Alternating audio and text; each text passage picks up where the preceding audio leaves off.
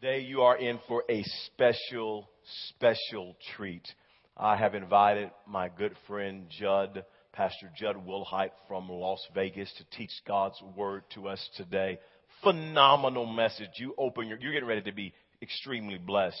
Pastor Judd and his wife Lori took over Central Christian Church in Las Vegas 9 years ago. The church was running around 7,000 people, and today in the weekend services they run right around 20,000 people. I've been there twice to preach there at Central Christian Church. A phenomenal move of God that's happening there. And I love Pastor Judd. He's just down to earth.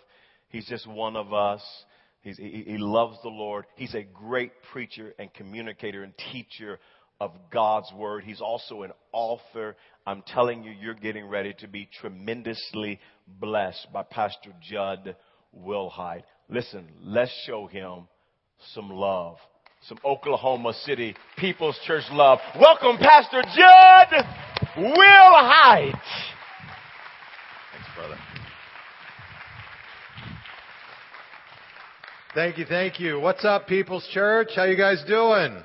So great to be here with you and be able to share with you. My wife Lori and I just absolutely love Pastor Herbert and Tiffany, and so appreciative of them. Tiffany and Lori work together in a community called Leading and Loving It that reaches out to pastors' wives all around the nation and encourages them. And then Pastor Herbert has been such an encouragement to me. The thing I love most about him is just how positive he always is. And he's always life-giving, and he always sees the best. And just as a little example of that, we went to a Cowboys game together this last year because, there's a couple teams that are kind of God's teams, and you want to support them, like the Cowboys, the Thunder, right? I mean, there's just some, so anyway, we went and we're sitting there, in the stadium, but the Cowboys haven't had a good year for a long time, right? And so we're in the stadium, and I got my cell phone out, and I just snapped this photo, and I was going through my phone photos just literally this last week, looking for a photo of my daughter, and there we were. And I looked at Pastor Herbert, and I thought, well, there it is right there. So we're going to bring it up on the screen. I want you to notice one thing about this. Only one of these diehard Cowboys fans still has enough faith and hope to wear the jersey.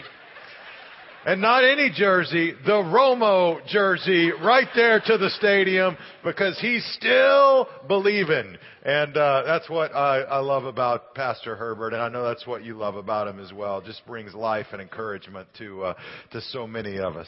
Well, hey, I grew up not far from here in Amarillo, Texas, in the Texas Panhandle, and grew up around in a family that sort of went to church. They would attend nominally, and what I remember as a kid is that they would bring me to church, and we would walk in, and I would tell them that I was going to go to the youth group, and that my parents were going to go to big church, and we were going to meet up after church. You know how this goes, right? And so what I did is I snuck through church, snuck out the other side, walked out the back door, roamed around the alleys, around the houses around the church, smoke cigarettes and wait for church to be over, and then when church was over, I'd meet back up with my parents. My mom would say, "How was church?" I'd say, "It was great."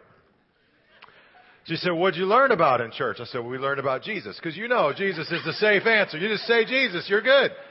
If she presses you, you say, "Jesus loves us." And then the conversation's just over. What every mom wants to hear, right? In fact, my son, he's 8 now. When he was 7, he came home from church one day, and I walked in. I said, "Ethan, how was church?" 7 years old. He says, "Good." I said, "What'd you learn about?" He says, "Learned about Jesus." I'm like, "Get over here and sit down. That is not going to work in this house.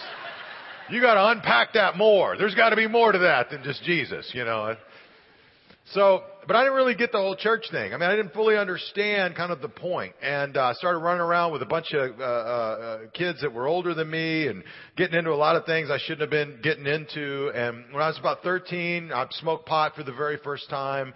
Started running around with some high school kids, started drinking. That led to, speed and coke, and it led from snorting it and messing around with it in different ways to shooting it up. And I was shooting up before I was old enough to drive. And basically what it meant for me is over a 4-year period, I can't remember much of anything that happened. It's an absolute fog. I was a mess in my life. And I came to this moment where I overdosed. I wasn't sure sort of what happened, but I knew that I had been unconscious, and I came to, and what scared me is when I came to, I took all the drugs that I had, loaded them up, and did everything. And I just realized like I was like a car going towards a brick wall at about 100 miles an hour, and that brick wall maybe was a lot closer than I initially thought it was. I had this sense, some of you have had this in your life, I'm either going to go crazy or I'm going to go to prison, which by the way, every single friend of mine in high school, every single one of them except one, is in prison or just got out of prison. So I knew that's where I was headed, either jail or I'm going to go crazy or I'm going to die or I'm going to get help. Those are the options.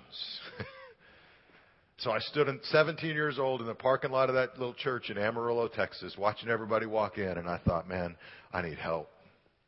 And I don't know if I believe all the God stuff. I'm not sure I buy the whole thing, but I know that I can't move forward in my own strength and power. And I walked up to that church and opened the door for the very first time on my own terms, asking my own questions, seeking God for myself. Wasn't my parents' faith, wasn't my mom's faith, wasn't me roaming the alley anymore. It was now me coming before God saying, all right, what's going on with this whole faith thing? And I'm so grateful. There was this little group of people in that church. Listen, they had a Bible study, small group Bible study, and they invited me in, and they were kind to me, and they listened to me, and I didn't look like them. And truthfully, it had been 4 years since I had really been around anybody who lived sober. I didn't even know what that looked like anymore, in life. And I just watched these people like, what does it mean to face problems in your life and not run to drugs? What does it mean to face situations and work through them? Well, what does it even look like to be sober? It was like this whole world opened up. There's other people out there. Wow.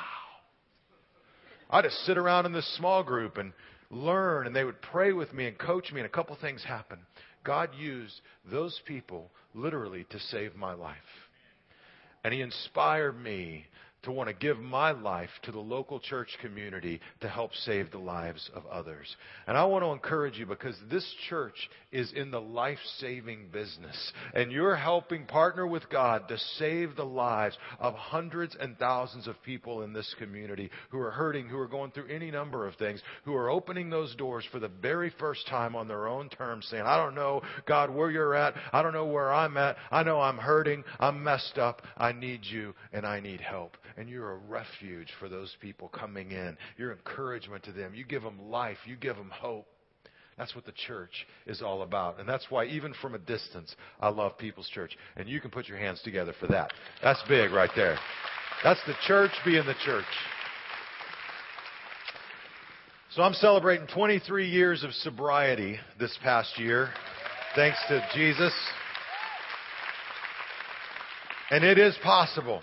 It's possible for a little kid in Amarillo, Texas, and who in the world knew he was ever going to end up as a pastor in Vegas, of all places, right? It's possible in your life. It's possible for your kids and your grandkids and your friends. It's possible because Jesus can make all things new. That's who He is, and that's what He does. And I want to talk to you about how we can experience that in our lives. Maybe for some of us, Him making all things new is about us coming to faith and experiencing Him for the first time in our lives. But for many of us, we've come to faith. We've made that. We've crossed that line of faith. But really experiencing the life He wants to give is realizing that if we invite Him into the everyday life with our family or with our kids or with work or with just the challenges that we're up against, He can breathe new life into those situations. In fact, if you have your Bibles, John chapter 11 is where I'd like to go today with you. John chapter 11. We're going to look at one of my favorite stories, story of a guy named Lazarus and this encounter that he has with Jesus. Now in John chapter 11, basically you've got Mary and Martha, these two sisters, and they have a brother named Lazarus. And Lazarus is really sick, and so they send word to Jesus, hey, our brother's really sick. This is not good. Come and help him. Because they just knew if Jesus would come, if He would show up, He could make things right. He could fix things. He could help Lazarus. And so in John 11, we see that Jesus, when He finally shows up, Lazarus is already dead. He got there too late. And Martha's very distraught about this, and Mary. And in John chapter 11, jump down to verse 25, Jesus makes this incredible statement to her. He says, I am the resurrection and the life. Now, I want you to notice that these are two different things. I'm the resurrection I mean, Jesus has the power to resurrect, to come back. He'll come back to life in His own life. He's about to do a miracle in Lazarus' life. He has the power of eternal life. But catch this, I'm the resurrection and the life. Life is about today. Life's about right now. Life's about bills and drama in the house and dirty diapers and dirty dishes and life. I'm the resurrection and the life. Now look at this. Anyone who believes in me will live even after dying. I like that. Even after dying. So in other words, when Jesus says, you believe in me, you'll live, that living is primarily, check it out, now and continual. We always like to read this and go, yeah, Jesus is, it's almost like we want to read it and say, anyone who believes in me will live only after dying. But Jesus is saying, no, I'm talking about life today. I'm talking about hope for you today. I'm talking about renewed energy today. I'm talking about a new perspective today in your life. In fact, if you and I will live in this new life Jesus has called us to, everything can begin to look different in our lives, even if nothing changes. Our perspective changes. Our attitude changes. All of a sudden, our relationship looks different. Our job looks different. Our friendships start to look different. Everything starts to look different because of what Jesus is working in our lives when we invite Him in to that process. He says, I'm the resurrection and the life. Now look at this. It says, everyone who believes in me, everyone who lives in me and believes in me will never, ever die. And then He asks this question, do you believe this, Martha? And that's the question I believe Jesus is asking us today. Do you believe it? I could probably line people up and say, do you believe Jesus rose from the dead? You say, yeah, I believe Jesus rose from the dead. But let me ask you the same question a different way. Do you believe Jesus could help your marriage? Do you believe Jesus can help you with the financial situation that you're up against? Do you believe Jesus can help you in your work and with your career? Do you believe Jesus can help you in the challenges that you're facing? Do you believe He can help the thunder? Oh, wait, maybe we shouldn't go there. But can He work in your life? Well, if He's alive and if He's the resurrection and the life, then we should say with Martha, yes, Lord, I believe. I believe you can work in my life. Let's talk about how He can make all things new today and tomorrow. First, He can make all things new in your life today.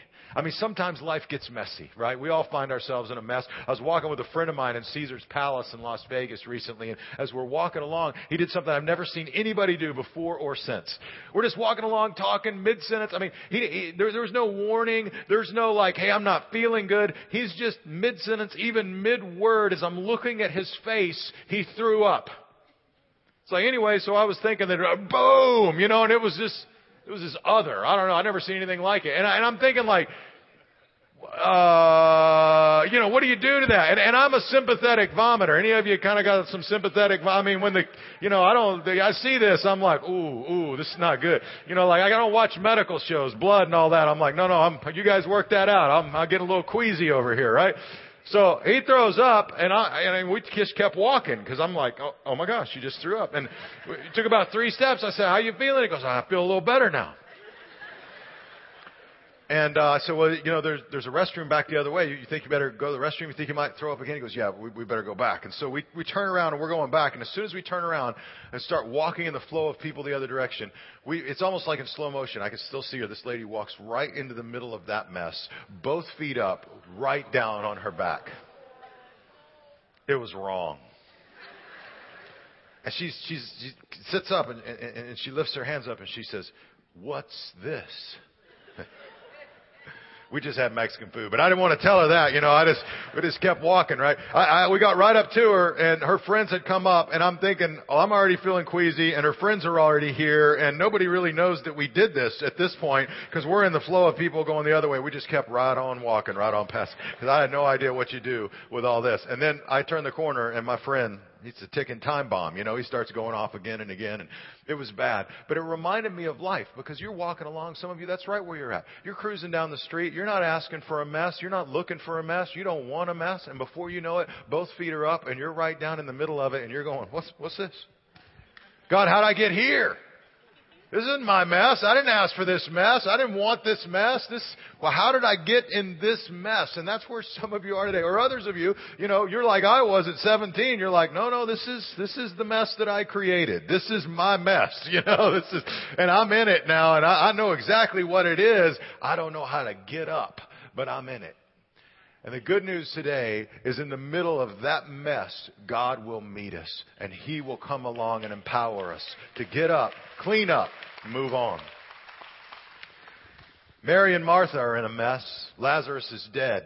Their hope has gone with him. I mean, this was their brother. This was the person they envisioned a different future with. They had plans for how they were going to live out their lives. They had, all of these hopes and dreams, and they'd all come crashing down. In fact, there's this moment in John 11:39 where Jesus gets them all down to the tomb where Lazarus has been buried, and he basically says, roll the tombstone back. And Martha protests in verse 39. It says, but Martha, the dead man's sister, protested, Lord, he has been dead for 4 days.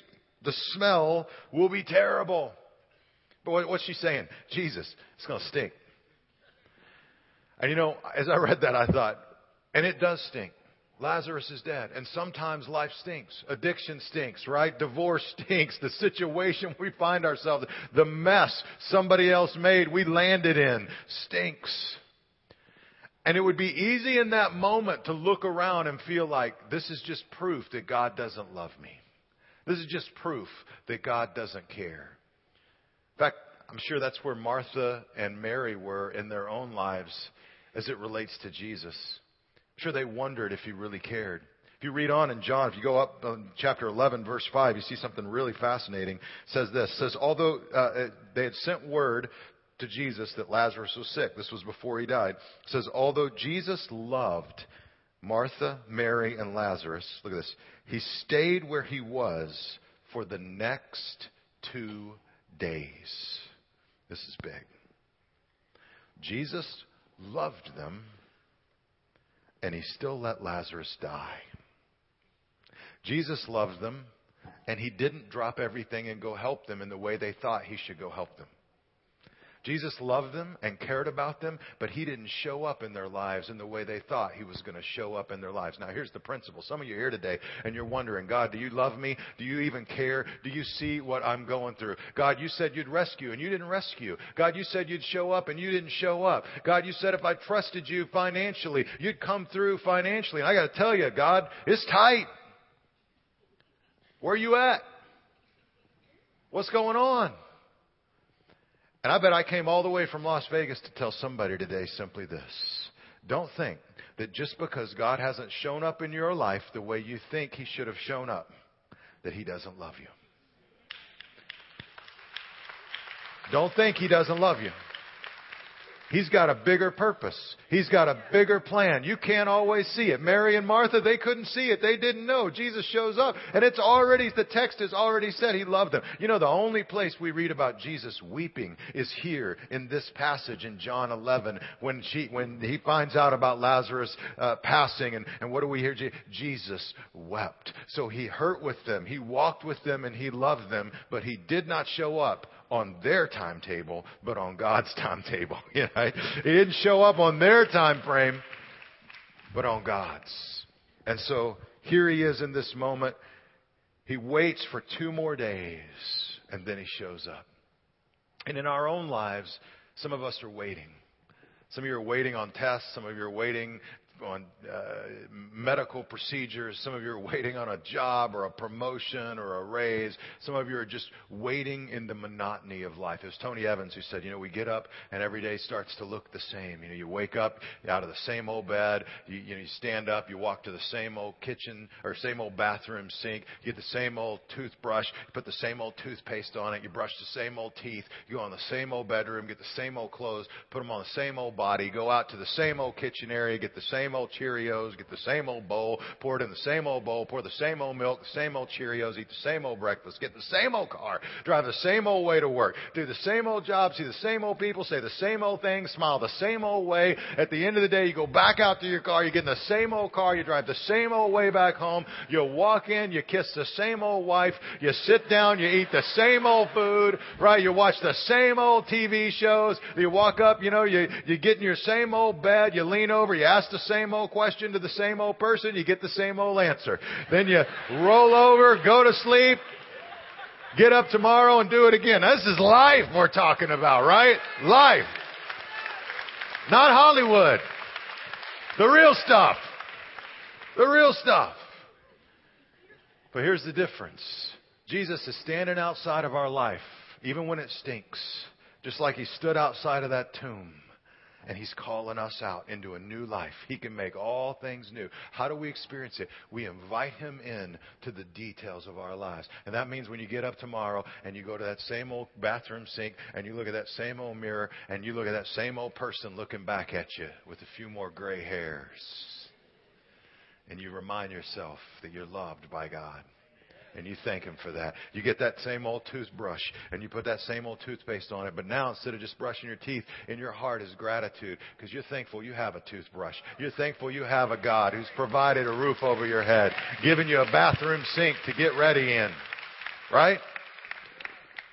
You go out and you pour your Cheerios, but there are a lot of people in the world. They don't get to have Cheerios in the morning, right? They don't get to have breakfast. It may not be 5-star, but it's food. And you have gratitude for that. And you get in your car, even if it's an old beater car. You fire it off and realize there are a lot of people in the world that don't have a car. You drive that car to a job and say, God, I'm so thankful that I even have a job. There's so many people that don't have a job. I'm grateful to be able to work. And I'm not just going to work. I'm working for you. The Bible says clearly that we're to work for the Lord rather than for people. And so when you work for the Lord, whether you're at McDonald's, whether you're working a shift, whether you're working construction, whether you're working in an office, whether you're a CEO, whether you're in retail sales, whatever you do, do it to the Lord. Now, that doesn't mean you show up with a bigger Bible and hit people with it. It just means that you do the same things you did yesterday, but now you do them with an awareness that I'm doing this for God. There's a bigger significance here. And you know what starts to happen? That little act starts to take on a new meaning. Now, all of a sudden, it's not just a burger at the drive-thru. It's a burger at the drive-thru to God. And I'll tell you what, I'll bring Him burgers all day long. Here you go. May have your face on it, but that's for God right there. Doesn't mean that you have to talk weird at work now. A lot of people think, man, I'm going to do it for the Lord. That means I got to be weird. And I got to talk weird, and they start showing up. How you doing? I'm great, man. Everything's perfect. It's amazing. It's great. Why is it so great? Because I'm working for the Lord. Dude, it's Monday. It's 6 a.m. You there already? You won't have any friends. You do that, right? It doesn't mean you talk differently. It just means in your heart, it's directed to a greater purpose. And, that's good news. I had a friend of mine. He's a pipe fitter.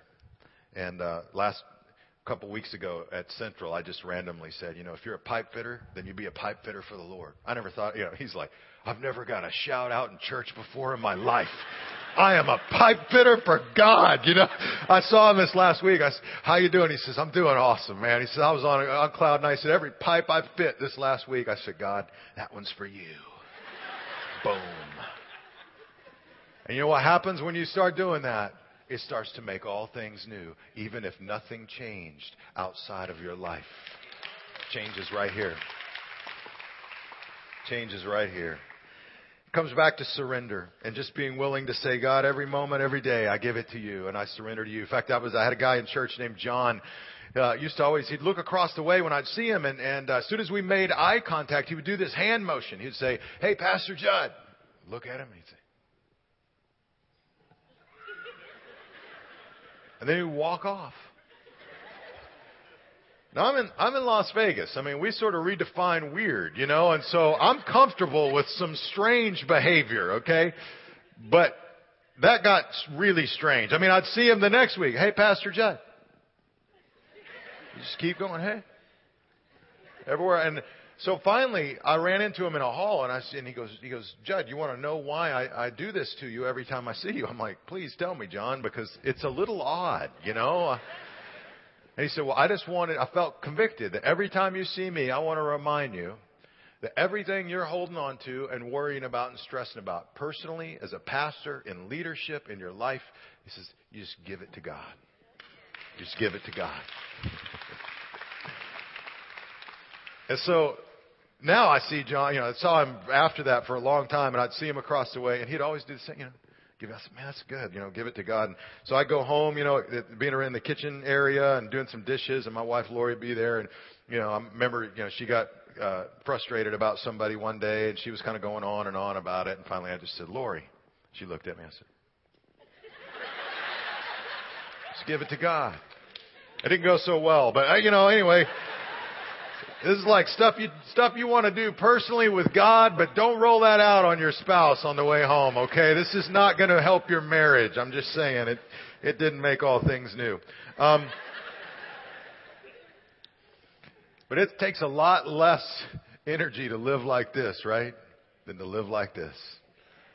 And God, I give you my job, my life, my time. I invite you into it. Give it meaning and significance and purpose and use me. And I commit it to you.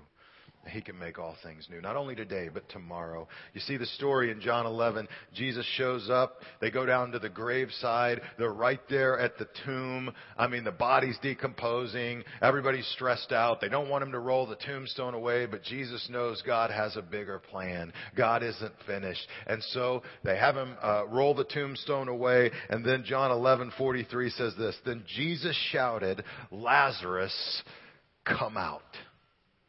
Have you ever thought why he didn't just say, come out? It'd be like the Walking Dead going on around there in the grave, right? Come out. Everybody's like, oh, me? You want me to come out? All right.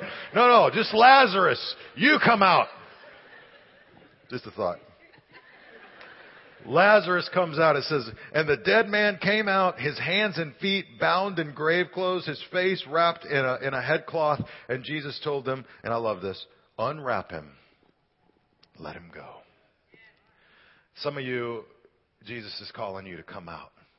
He's standing outside of your 4 days dead, stinking life saying, come on out, unwrap him and let him go. Unwrap her and let her go. Right?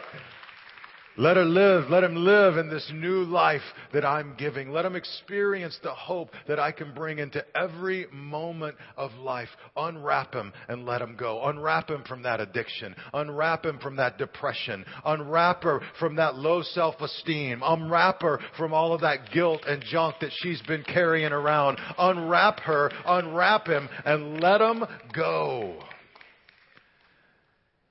And the question is, what are we going to do with that response? Will we hold back? And will we close off our heart? Or will we begin to lean in? Jesus is asking us like Martha, you believe this? You believe this? I'm the resurrection and the life. You believe it. And when you believe it, it not only changes today, but tomorrow. That means that no matter what the world throws at you, we believe that not only can Jesus give us meaning today, but we have the hope of heaven. That no matter what happens politically, no matter what happens culturally, no matter what happens, to the thunder this week, we have a hope that is bigger than all of that.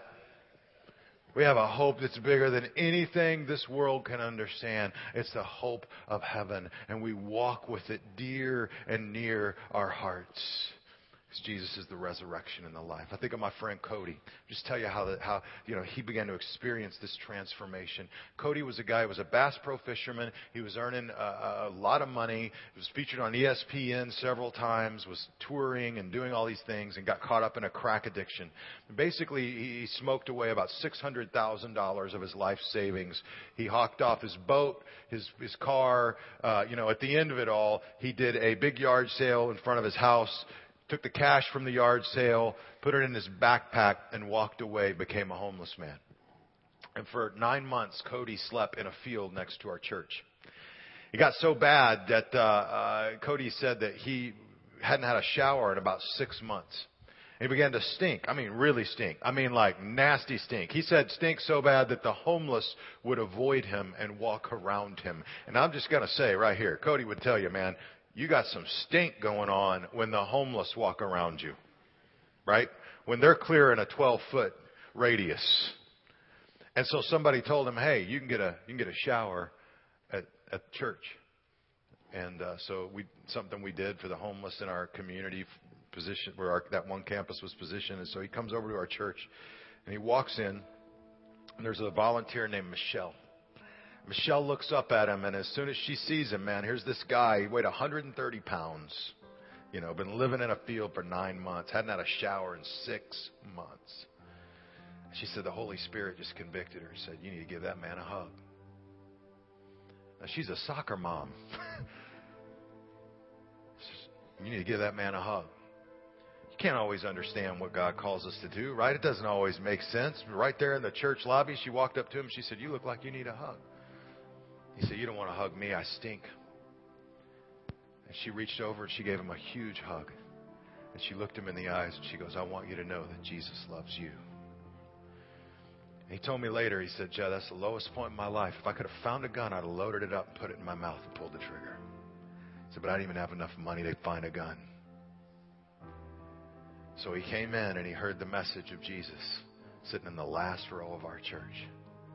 God began to work in his heart and life. And later that night, he was out in a field. Actually, the next day, he was in a field. And on his knees, he asked Jesus to be the leader of his life. And he asked for forgiveness. And he surrendered. He showed up at church the next day, just standing there when we opened the doors.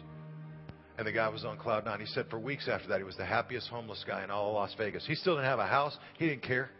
Right? He didn't have a car. He didn't care. He didn't have any clothes. He didn't care. You know what he had? He had forgiveness. Jesus stood outside the grave of his life and called him out. And then he began this journey of being unwrapped so that he could be let go. And over the next year, he maintained sobriety through the encouragement and help of people. We were able to help him get a job, help him get back on his feet. 5 years later, he'd started his own business. He had fell in love with a young woman in the church. Actually, I should say an older woman in the church. And they were serving together. And God just knit their hearts together. And, the joy on their face when they got married. And the story just keeps going. One of the things that I still can't quite get over is I wrote about his story in a book. And I changed his name, put it in this book. It had been out for several years. And a lady in San Francisco read his story, called our church office and said, I think this might be my father. I've been looking for my father for years. I've spent about $50,000 on private investigators. I've never met him. I don't know who he is. And she said, she was an attorney in San Francisco. So I said, well, we can't give his number to you, but if you'll give me your information, I can give it to him. And so we gave it to Cody. Cody called her. And they started a journey together, and eventually he went up and he took a paternity test and all of that. And sure enough, listen, this was his daughter. She's a believer. She's a Christian. She's got a family with 2 kids that are in junior high. Cody didn't even know he had them. He didn't even know they existed. And here he was. He says, God not only took me from a field, but he began to bring me into a new life of sobriety, then of owning my own business, then of marriage, then of having a family that I never thought I was going to have, with 2 grandkids in the mix as well. And he goes up about once a month on his Harley, and he spends time with that family, with his family, and they share life together. And it just goes to show you that, man, this new life we're talking about, it's more than just coming to faith. It's more than a 17-year-old kid walking into a church saying, God, I need you. It's a lifelong journey. Jesus is the resurrection and the life. That means it impacts your career, your marriage, your family. Maybe not in, you may not see it today. I'm describing a 10-year journey in Cody's life.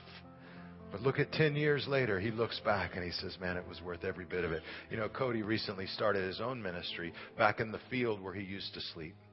He decided, my calling is in my volunteer time, in my spare time, is to feed the guys and the gals that are just like me.